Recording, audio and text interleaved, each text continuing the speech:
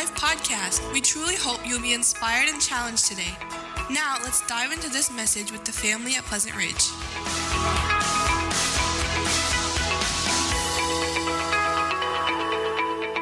We've been teaching these principles here of what the gifts are, and we've been here in the largest section on spiritual gifts, which is 1 Corinthians 12, 13, and 14. And this is really the most robust section that we find on spiritual gifts in all of Scripture. Chapter 12, we read about Paul really confronting these charismatic Christians because they claim to have all the gifts. That's why I say charismatic Christians. And how that they were basically misusing them in the church. That's Paul's whole thing here in this letter. And remember, the gifts are supposed to be a blessing to the church body. I mean, they're spiritual gifts given by God to be a blessing to the church so the church can be edified and so the believers can grow in all of that. But if they are not used correctly and they're used incorrectly, they're no longer a blessing, but then they become a hindrance in the body of Christ, and they don't help. And so the purpose of the gifts, although very diverse, was really to bring unity to the body. Instead of unity in this church, we find disunity and we find division. And that's because these believers here in Corinth, they weren't following what they were supposed to be doing. And there was a lot of pride, there was a lot of arrogance that was going on. And really that's what brings you into chapter 13, right? It's not a chapter on, Paul wasn't like starting to get all romantic on us. But he was saying, look, you guys are not living and operating within the church family. You're not doing that in love. You're not using your spiritual gifts in love. Remember, then he gives that whole definition of what love is. Love is patient, love is kind, and then he tells us what love is not. And so he tries to help them understand the answer to why disunity and division marked this church was because of their lack of love. They did not love one another. They did not show love towards one another. And we saw love really is the more excellent way to using spiritual gifts. Why? Because love is eternal. Of those three things, right? We even have the verse up there, right? So now faith, hope, and love. So now faith, hope, and love abide, these three. But the greatest of these is love, right? Because it's going to endure forever. It's going to endure for all of eternity. And all those gifts that he mentions, he says that they're going to come to an end, but love is going to continue on forever. And so now we come to chapter 14, which Paul is going to lay down some principles now for worship. And really, some of the things he's going to talk about is really how the church meeting is supposed to be taking place. And he really tells us how certain gifts are to be used within the church. And specifically, Paul's going to deal with two spiritual gifts that these Corinthian believers really prided themselves in, okay? Tongues and prophecy. And I mean, these were the two that they really, really prized the highest. These are the ones that they really said, boy, if you can do these ones, boy, you're more spiritual than other people. And it caused a lot of issues there in the church. Now, remember, Paul is writing under the inspiration of the Holy Spirit, okay? And so the truth that he gives here is still relevant today. It has not changed. Okay, so it's not because, well, that was written back then, and, we live in a different church age now, and things have kind of changed, and so, the way gifts are used, they should be used differently now. No, sorry, this is still relevant for us today. And so no matter what, no matter how we feel, what our traditions are, what our opinions are, or what the church culture may be, I want to do my best here and allow Scripture to speak for itself. And so no matter what we're bringing to the table, I know that we all come from a different, diverse set of backgrounds here. I want us all to come to Scripture and say, okay, what does the Scripture say? Not what my opinions are, Not what my feelings are, not what my traditions are, but what does the Scripture say? And so I really want to make sure that we keep with Scripture here this morning as we work through these things about tongues here. Now, in our church family, because of our different backgrounds and our different beliefs, if you are challenged today, okay, by what you're hearing, if it challenges your opinions, if it challenges your feelings, if it challenges your traditions, that's a good thing.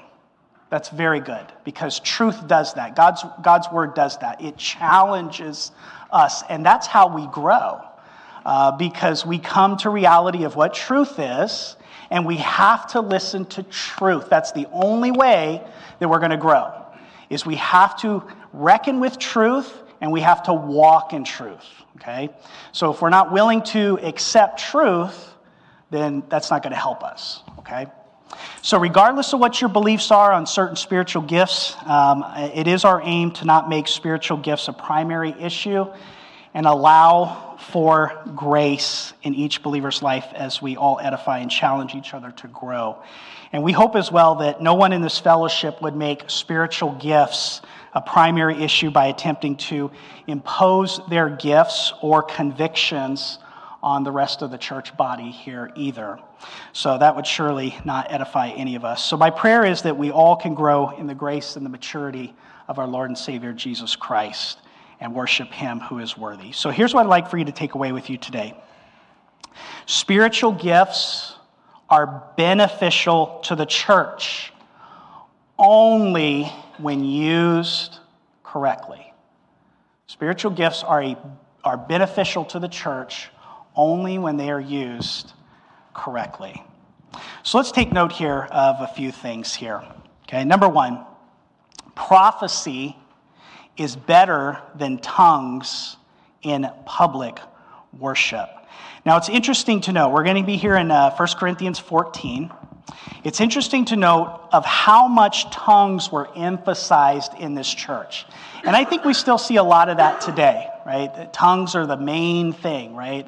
That everybody is all about. And however, you'll notice Paul's words here. He tells us that prophecy is better than tongues in public worship. We saw in chapter 12 when Paul began listing all those spiritual gifts. Where did he place tongues on the list? Was it first or was it last? It was last. He was trying to help them to understand tongues is not the main deal. Tongues is not the big deal, right? It's not the main event.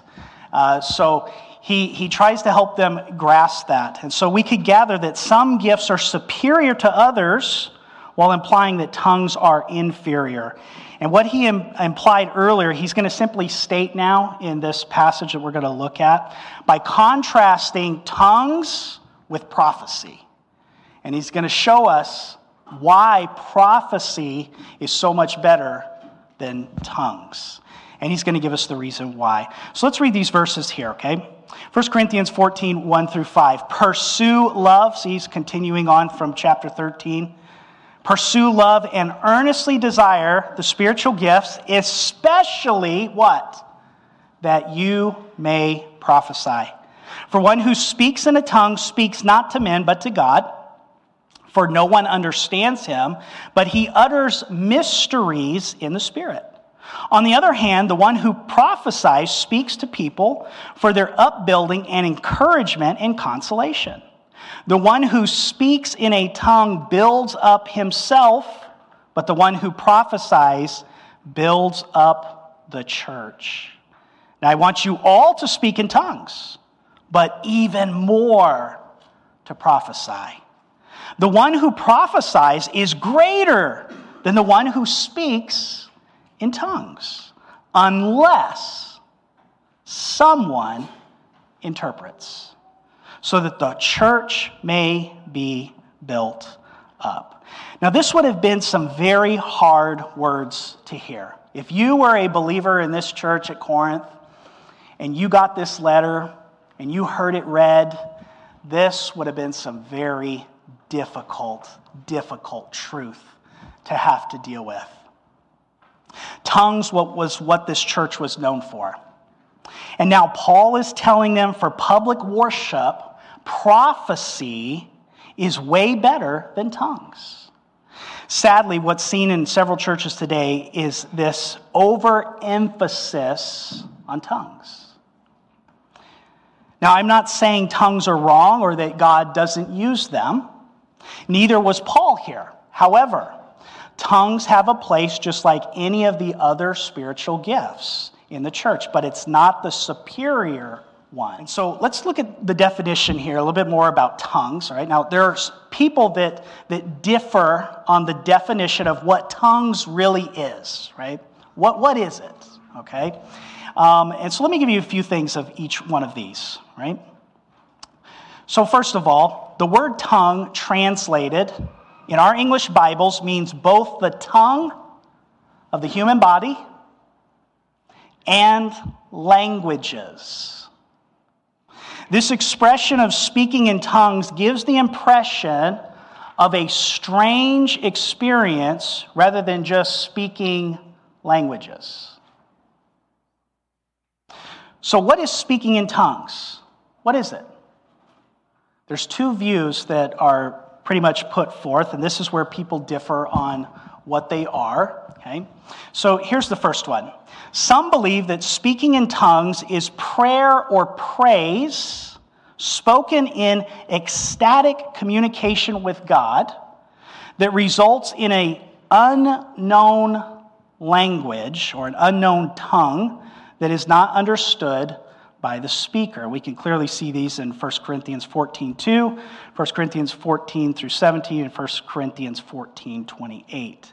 Now, I say ecstatic here because much of what is seen and practiced, I believe, today in churches with this manifestation of tongues is uncontrolled.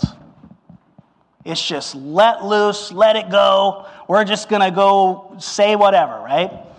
And so it's this ecstatic communication. Do you remember back in 1 Corinthians 13 when Paul says, if I speak with the tongues of men and angels, right, but I do not have love, he says I become what? Clashing cymbal, right? This thing that, it just... It's interesting that Paul talks about that because back in that day, they actually used cymbals in pagan worship. Now, again, I'm not saying that because you have symbols that you're doing things that are pagan, okay? Anything can be used for evil, right? Okay? But he's saying that by just doing this uncontrollably, they would excite themselves up in such a frenzy that he's saying that's what it's like. It's just like you're just doing it, okay? So this is followed sometimes by frenzied and disorderly conduct in the worship service. People saying, I'm going to lose awareness of their surroundings, losing self-control. One of the fruits of the Spirit is to be what? Self-control. So how can you be so frenzied and so out of it and so not controlled and filled with the Spirit, but yet you're not self-controlled? So that's why I say ecstatic here, okay?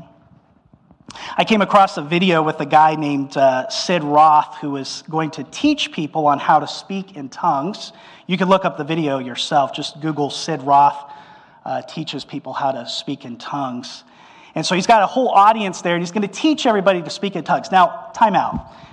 If you have the spiritual gift of tongues, would you have to be taught how to speak in tongues? No. Okay? It wouldn't have to work that way. Okay? Because it's a manifestation of the Spirit, right? And not only that, it's not when we want to do it, is what Paul teaches in 1 Corinthians 12. It's a manifestation of the Spirit when he does it. Okay? So on this video here, Sid Roth, he's going to teach people on how to speak in tongues, and he says to the audience, you start by speaking little baby words.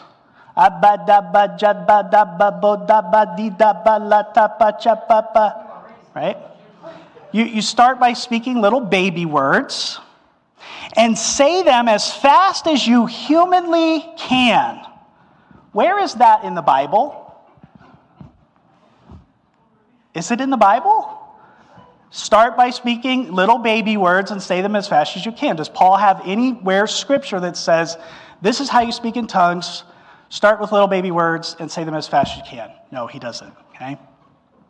He then says, the supernatural will become the natural. He then tells everyone to start praying in a language that you've never been instructed. So everyone in the audience begins speaking these little baby words. Everybody's doing it all at the same time, right? All of them doing it, okay? He then says, I know that you don't know what you're saying. Make those nonsensical syllables into non-nonsense. What? Then he says, do it faster. I said faster. Do it faster. Then he says, if I had a gun in your ribs, you could do it faster. Does that sound biblical to you? No. Okay? That sounds strange and weird. Okay? Now, please don't understand me here. Okay? Do I believe that tongues exist? Yes, I do. Okay? But I believe a lot what is propagated in many churches today is false and it's not real. Okay? And so, what is actually tongues? Do we actually got a real good biblical description of this? Well, there's some examples of it in Scripture. What does it sound like? Okay?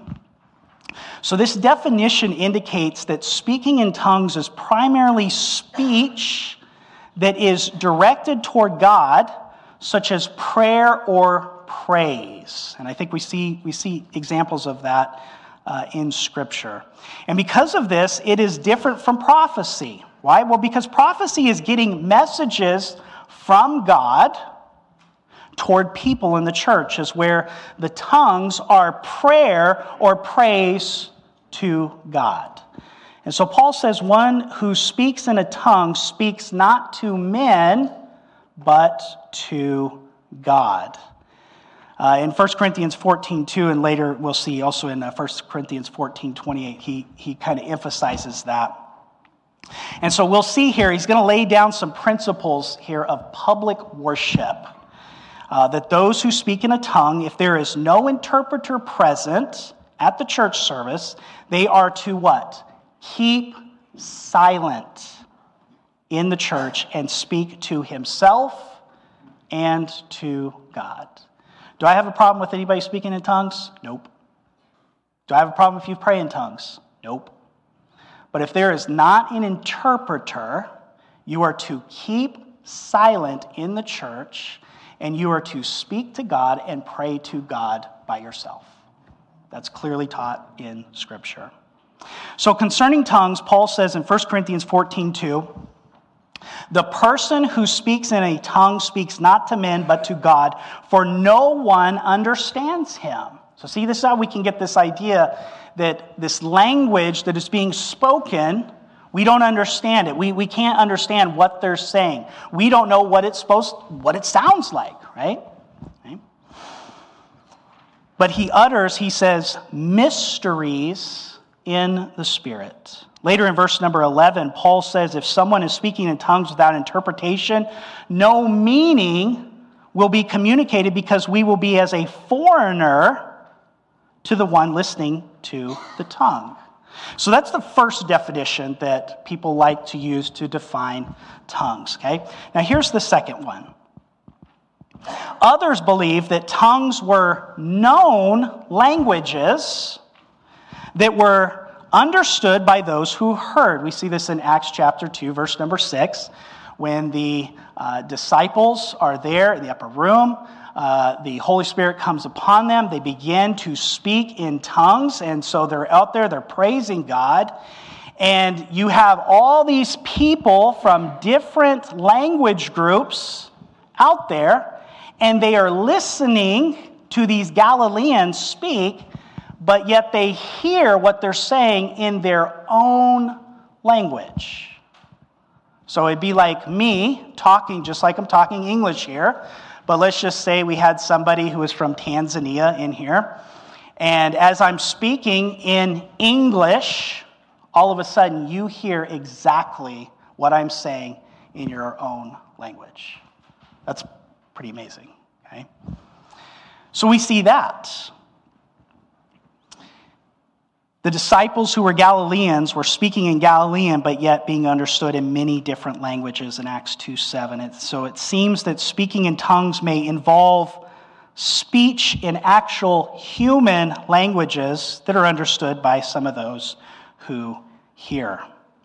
So some might argue, but in 1 Corinthians, Paul says when they are speaking, no one understands. So therefore, it's an unknown and not a human language. However, if I spoke in Danish or Hadza, it would be unknown to me and those who have never heard it as well. On the other hand, one could argue that even though we have the one instance of the tongues in Acts chapter 2 about them speaking and these are known languages, does that mean that this is what the standard was for every instance?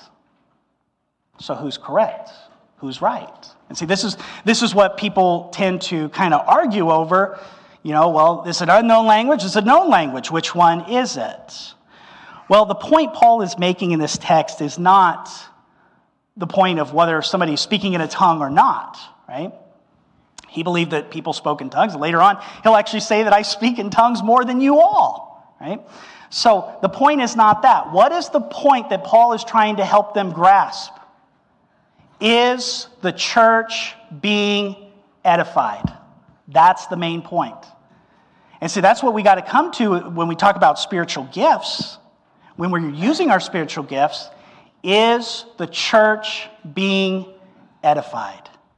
If it's not being edified, it's not helping the church. It's actually hindering the growth and the maturity of the church. And I believe that's why Paul spent all that time out of 1 Corinthians 13. So let's look at the characteristics of tongues that Paul addresses out of this passage here.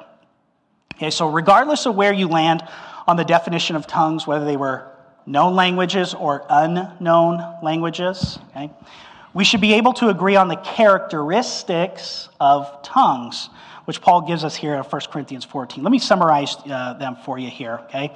First of all, tongues are an inspired utterance. I think we can all agree with that, right? 1 Corinthians 12:3, 1 Corinthians 12:7, verse 10, verse 11, and also 1 Corinthians 14:2. They are an inspired utterance. It's a manifestation of the Spirit of God. Okay? Secondly, tongues are primarily addressed to God. And so this really seems to involve prayer, right? This prayer and this praise given over to God. Okay? Paul said that he prayed in tongues and spoke in tongues more than all that were those in Corinth.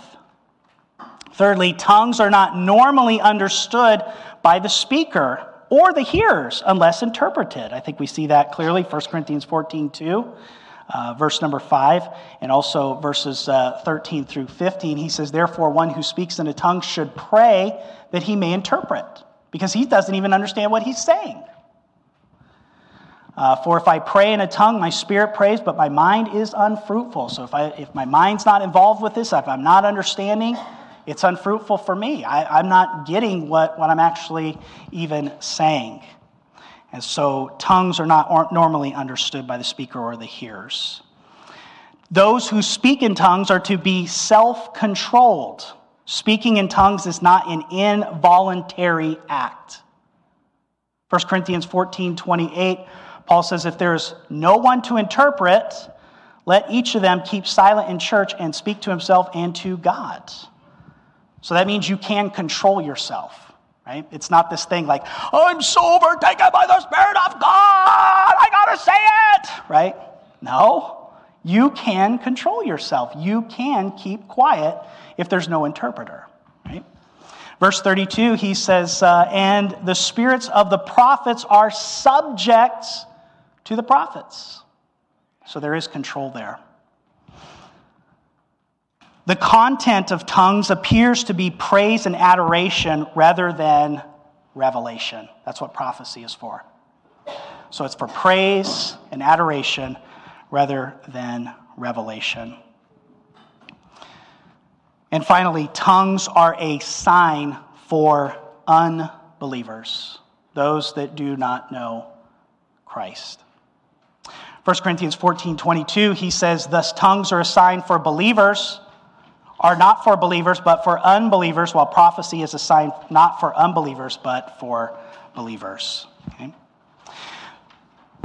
So Paul says, let's look at this other definition now. So that's a pretty good, well-rounded thing about tongues. Now let's look at this other definition about prophecy. Paul says prophecy is better than tongues. So having given you this definition and characteristics of tongues, let's look here at prophecy and try to define that a little bit more. Now we're going to come back to prophecy again next week because it's very important at use within the church, okay? And we'll see that a little bit. But I really kind of want to just kind of give you a good footing so that way you can draw some things from it, okay? So first of all, in the Bible as a whole, a prophet is one who speaks directly for God, whether in foretelling the future or forthtelling, proclaiming divine instruction for the present. Prophecy is not adding to Scripture or revealing new Scripture, nor is it the Word of God today. Those who believe that certain gifts have ceased, cessationalists, I used to hold to cessationist type views that I believe that certain spiritual gifts have passed away. But after reading the Bible, right, and coming to an understanding of what Scripture teaches and not just listening to what this person says and what that person says and say, okay, what does Scripture say here, right? They like to kind of lump all of these things in and they say, well, okay, well, prophecy, that's dealing with Scripture. And so those that prophesy, they're giving us new Scripture. That's not the intent at all. So prophecy is more than just what was seen in the Old Testament and the New Testament. And we'll develop this thought a little bit more next week. But in simple terms, prophecy is telling something that God has brought to your mind. 1 Corinthians 14, 30 through 31, Paul says, if a revelation is made to another sitting there, let the first be silent. 1 Corinthians 14, 25, he says, the secrets of his heart are disclosed, and so falling on his face, he will worship God and declare that God is really among you. So this whole idea that prophecy, you have this revelation from God, and it's coming to your mind, okay? And you are giving that out in your own words, humanly speaking, okay? We're just giving out the thing that God has brought to our mind. Now, I think we see this a lot in churches, but we do not classify it as prophecy. How many times has this ever happened to you? Maybe you're laying in bed, sound asleep, and all of a sudden, it's like your eyeballs go click. And it's like God has brought somebody to your mind and said, you need to pray for that person right now. What is that? Ooh, no. What is that? I believe that's prophecy. How about this? You're sitting in a prayer meeting. Everybody's praying. God brings some things to your mind, and he says, I want you to pray for this person. What is that? That's prophecy. How about you're talking to an individual and God brings something to your mind. He says, you need to tell them this. What is that? It's prophecy. And so we see this kind of stuff, but I don't think we really define it as that way, all right?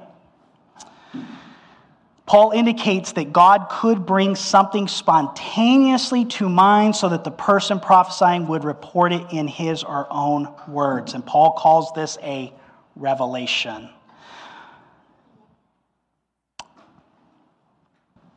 I heard a story of a missionary visiting a church and was speaking.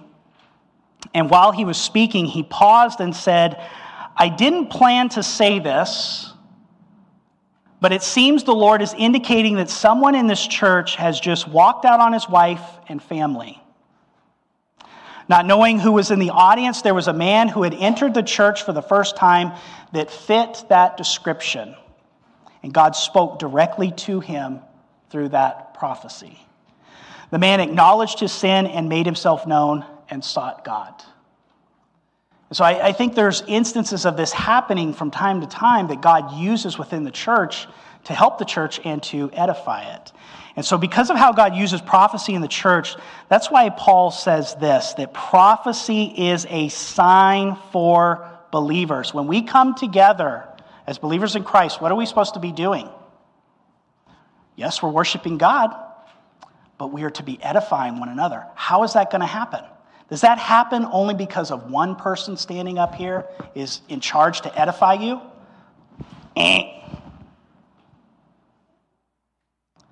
It's all of us together as a whole. We are all supposed to be working together within the church body to edify one another using our spiritual gifts within the church meeting. So that means, Reba, you have something to say. That means, Mary, you have something to say. You have something to say. You have something to say. We're to be edifying one another, okay? And we'll see this laid out later in Scripture as what he talks about how the church meeting is supposed to work, okay? But that's what church is supposed to be about, edifying one another so we can all grow in maturity in Christ. So let's look at another few things here, okay? Why is prophecy better? Well, there were significant differences between these two gifts. Okay? Differences which under normal circumstances made prophecy of greater value for the edification of the church. Why? Why is prophecy better than tongues? Or what makes tongues inferior to prophecy? Well, here they are. Number one, prophecy was not addressed to God, but to men, while tongues was addressed to God. Secondly, prophecy edified the church while tongues edified only the speaker. Thirdly, tongues were unintelligible to the speaker and the hearer, while prophecy was understood both by speaker and hearer. And Paul even kind of gives some of these illustrations, right? He's like, if I walk in, or if a person walks in, an unbeliever walks in, and they hear you all speaking in tongues, he's going to go, you guys are crazy. And he's going to leave, right? But if there's prophecy going on, as what he says here, but if all prophesy and an unbeliever or an outsider enters, he is convicted by all, he is called to account by all, and the secrets of his heart are disclosed. And so falling on his face, he will worship God and declare that God is really among you. So if verses 1 through 4 really establish the superiority of prophecy over tongues, verse 5 really clarifies the matter of this. Tongues are inferior to prophecy only when uninterpreted, unless he interprets. So it would appear that tongues were normally not interpreted in Corinth, and thus were considered inferior to prophecy. But if interpreted, tongues would have equal value with prophecy. Thus, in verse 26, both tongues and prophecy have equal exposure in the church meeting. That's why he says, if one has a tongue, one has a prophecy, right? Like, yeah, there it is in the church. But he says there has to be an interpreter. Without an interpreter, it doesn't help anything.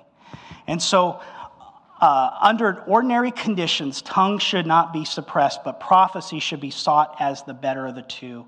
And when interpreted, tongues would edify as much as prophecy, but apparently this was seldom in the case in Corinth. In verses 6 through 12 here in chapter 14, go on to illustrate the importance of interpretation by demonstrating the uselessness of sounds which have no clear meaning. Look at verse number 6, what Paul says here in 1 Corinthians 14. He says, now brothers, if I come to you speaking in tongues, how will I benefit you unless I bring you some revelation or knowledge or prophecy or teaching? And so Paul uses himself as this gracious example of saying, look, if I come to you speaking in tongues, you don't understand what I'm saying, how's that going to help? It's not. He says, I need to bring to you a teaching. I need to bring to you a prophecy. And so he could speak to them in tongues, but they would not understand. And so only as he spoke in a language they knew could give a revelation, a word of knowledge, a prophecy, or a teaching. So there's two examples of this now he's going to give us here in verses 7 through 12 about understanding of how comparing it to tongues, how important it is to understand, okay? Being able to understand. So the first one he gives is musical instruments, okay? Now we got some good musicians up here that play musical instruments, okay? Does everybody know what a guitar sounds like? Hopefully, right? I mean, we know what it sounds like. We know what a piano sounds like. We know what a trumpet sounds like. But he gives this understanding here. He says, look, okay, musical instruments have a distinct sound. They have a distinct understanding. You say, oh, that's a trumpet. Well, that's a harp. That's a piano, right? We know that because we understand that. Okay? Then he even gives this idea of like a troop, an army, and he says, okay, the sound for us to like move forward is usually a bugle call, right? Right? But he says, if you don't know what the sound is, how are you going to know what to do? Right? So it has to be understood. And so he gives that example of musical instruments. There is a distinction in tones. And so in order for it to be meaningful, you have to be able to understand what that tone is, okay? Then he gives this other one, languages of men, verses 9 through 11. He says, so with yourselves, if your tongue, you utter speech that is not intelligible, how will anyone know what is said? For you will be speaking into the air. There are doubtless many different languages in the world, and none is without meaning. But if I do not know the meaning of the language, I will be a foreigner to the speaker, and the speaker a foreigner to me. And so it's important to understand even the languages. There has to be an understanding of the languages. And in verse number 12, he brings us back really to verse number 5. So with yourselves, since you are eager for manifestations of the Spirit, strive to excel in building up the church.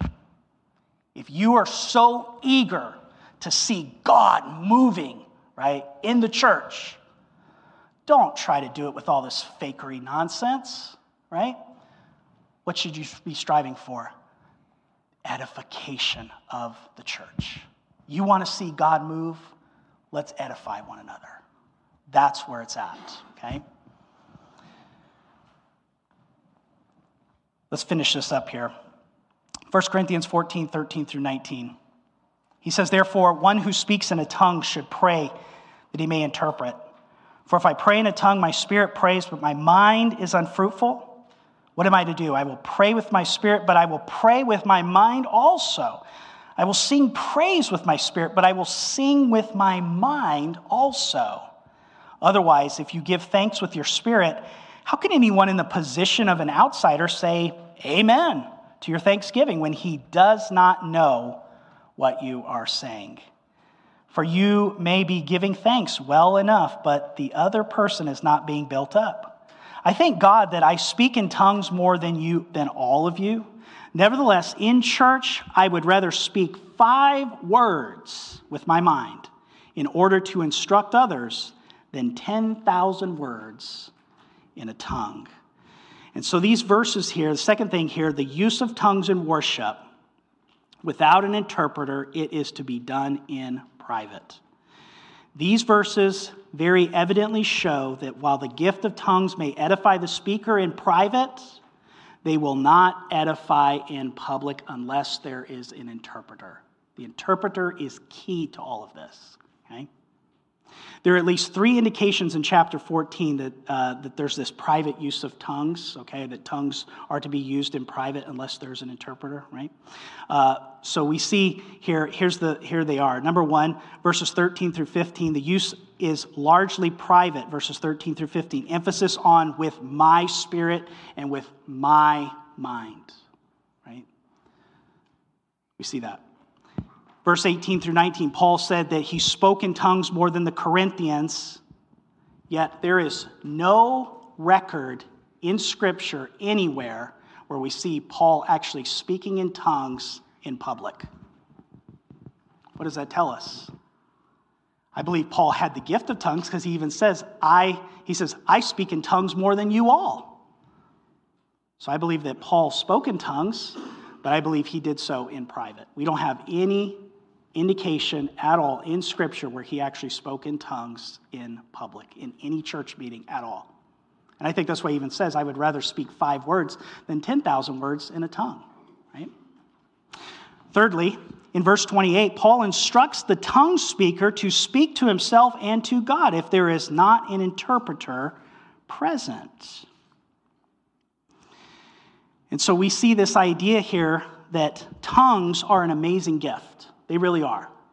But if it does not edify the church without an interpreter, Paul actually says in verse 13 that if you speak in tongues, you need to also pray that you can interpret.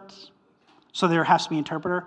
Again, as I've been growing through some of this stuff, like I used to kind of hold to the fact that, okay, so if you speak in tongues, then you can't be the one that interprets as well. Because, we don't know what you're going to say because you could be making up your own interpretation.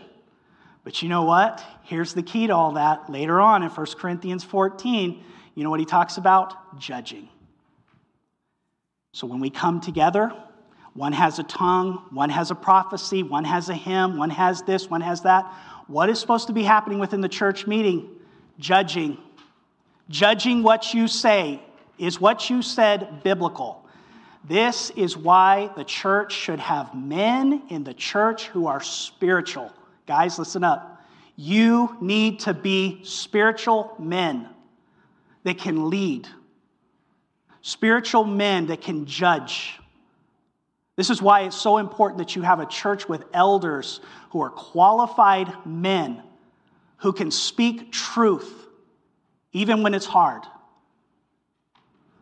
So when we come together, if somebody says something and somebody says, that just does not sound right, that's where the judging comes in.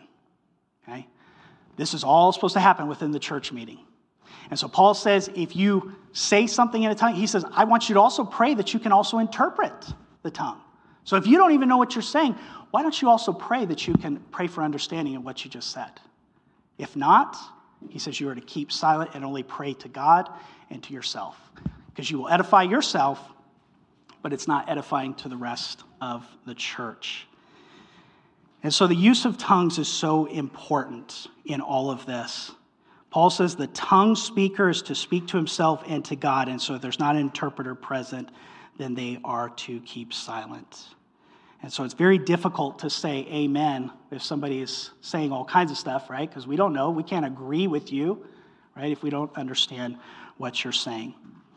So let tongues be reserved for the prayer closet unless an interpreter is present. And that's Paul's whole thing. Let's edify the church, right? Let's do it correctly. But if there's not an interpreter for tongues, let's keep silent, okay? Let's pray together.